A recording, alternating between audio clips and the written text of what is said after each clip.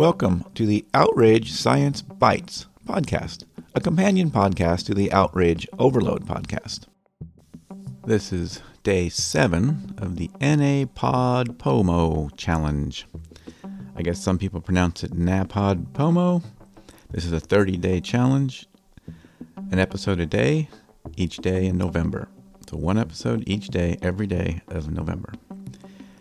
So in today's Outrage Science Bites, I want to talk about neuroplasticity and embodiment and how all that ties back into our core topic of outrage. So let's talk about neuroplasticity a little bit. So neuroplasticity is the brain's ability to reorganize itself, forming new neural connections in response to experiences.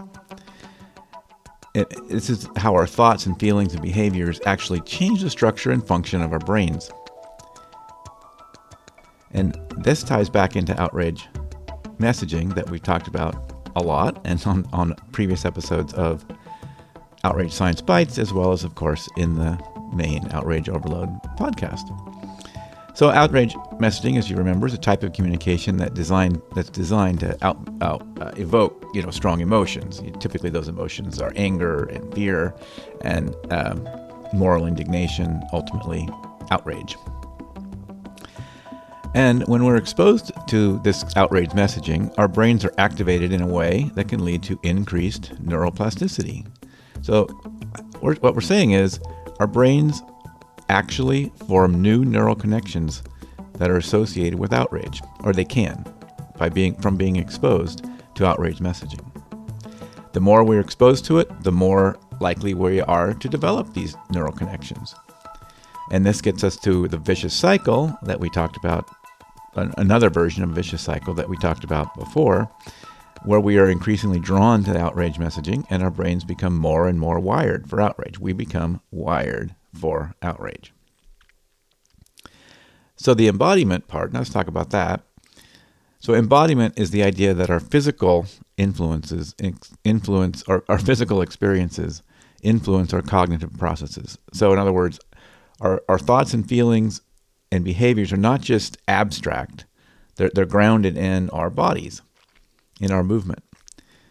Studies have shown that if you're holding a heavy object, you're more likely to think about serious topics. If you're holding a light object, you're more likely to think about frivolous topics. Now, outrage messaging that we talked about can trigger some real-world physical sensations like increased heart rate, muscle tension, sweating. Those physical sensations can reinforce our feelings of outrage and make it more difficult to think critically about the information we are being presented with. So our brains don't work as well when we have those physical sensations going on. And all of this feeds back to the other thing we talk about, which is the affective polarization. This is the tendency where we have negative feelings towards people who hold any opposing political views, people in the other party, people on the other side, quote unquote.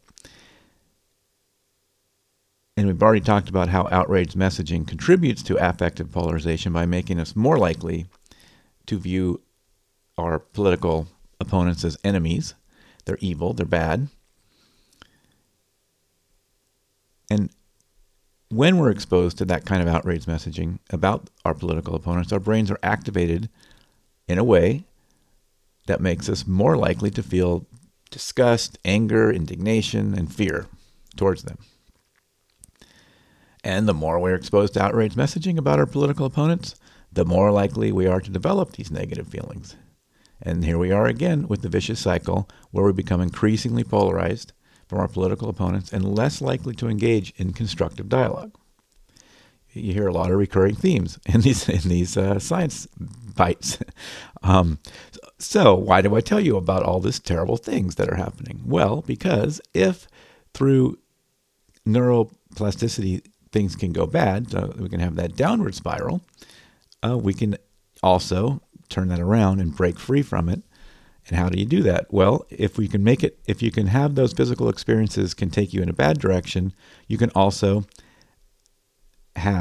by using the embodiment idea, you can have physical experiences help you break free from those ingrained patterns. So what I mean is we can use our bodies to help us think more critically. So let me say that again. You can use our bodies to help us think more critically. We can be more critical of the outrage messaging that's coming at us, and that can in turn reduce our affective polarization, our negative feelings toward those on the other side. And so here are some specific ways. I mean, let's get down to it. So a few things that just like, it may seem like it's new agey stuff. This is real science that has been shown to be effective. So we can actually use our bodies to break free from outrage messaging, basically, and some of these negative consequences. So first is just plain old exercise, and that doesn't have to be even a big exercise. So movement, just get some movement, walking. If you do more than that, that's great, but it doesn't take that much. And exercise is a lot of benefits from that movement, and so it can reduce stress and improve mood, which then can spiral those same effects back in the other direction.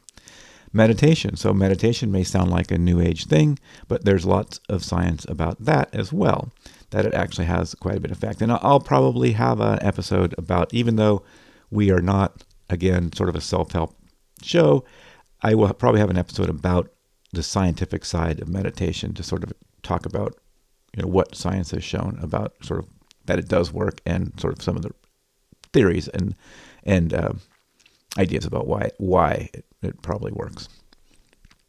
And finally, one of my favorites is getting out in nature. So a lot of science has shown that being in nature can reduce stress and improve our mood.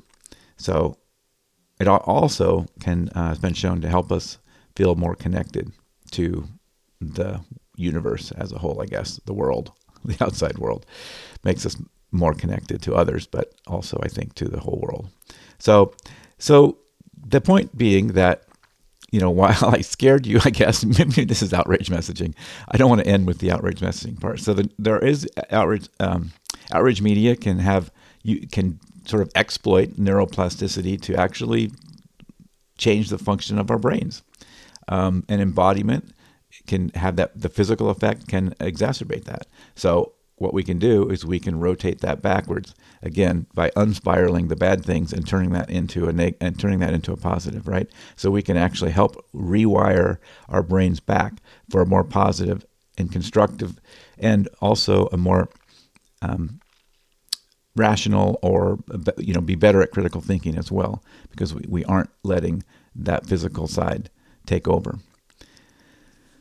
So I guess that's how I'll conclude this one. Just kind of reiterate what we talked about. So we talked about neuroplasticity and embodiment, and how they relate back to outrage and affective polarization. Talked about how outrage messaging can exploit those tendencies to rewire our brains. And those physical experiences can help us, and how those physical experiences can help us break free. So how we can use movement to help break free from that pattern. And so we can by engaging in activities, that reduce the stress, improve our mood, and help us think more clearly. We can rewire our brains back in the other direction, towards the more positive side and constructive thinking. So a little bit rambly there, but hopefully that made some sense, and you got a little bit of a picture of these scientific tendencies and how they impact, or how they play into outrage. So that's it for this episode of Outrage Science Bites. And thanks for listening, and I really hope you take a look at the long-form podcast, Outrage Overload, which is where I speak to scientists and researchers and authors and practitioners and other experts about all these things, and we can hear from the actual scientists themselves and the experts themselves, who can articulate these things much better than I can. Again, this is day 7 of the 30-day challenge, and thanks for listening, and we will have another one tomorrow. Take care.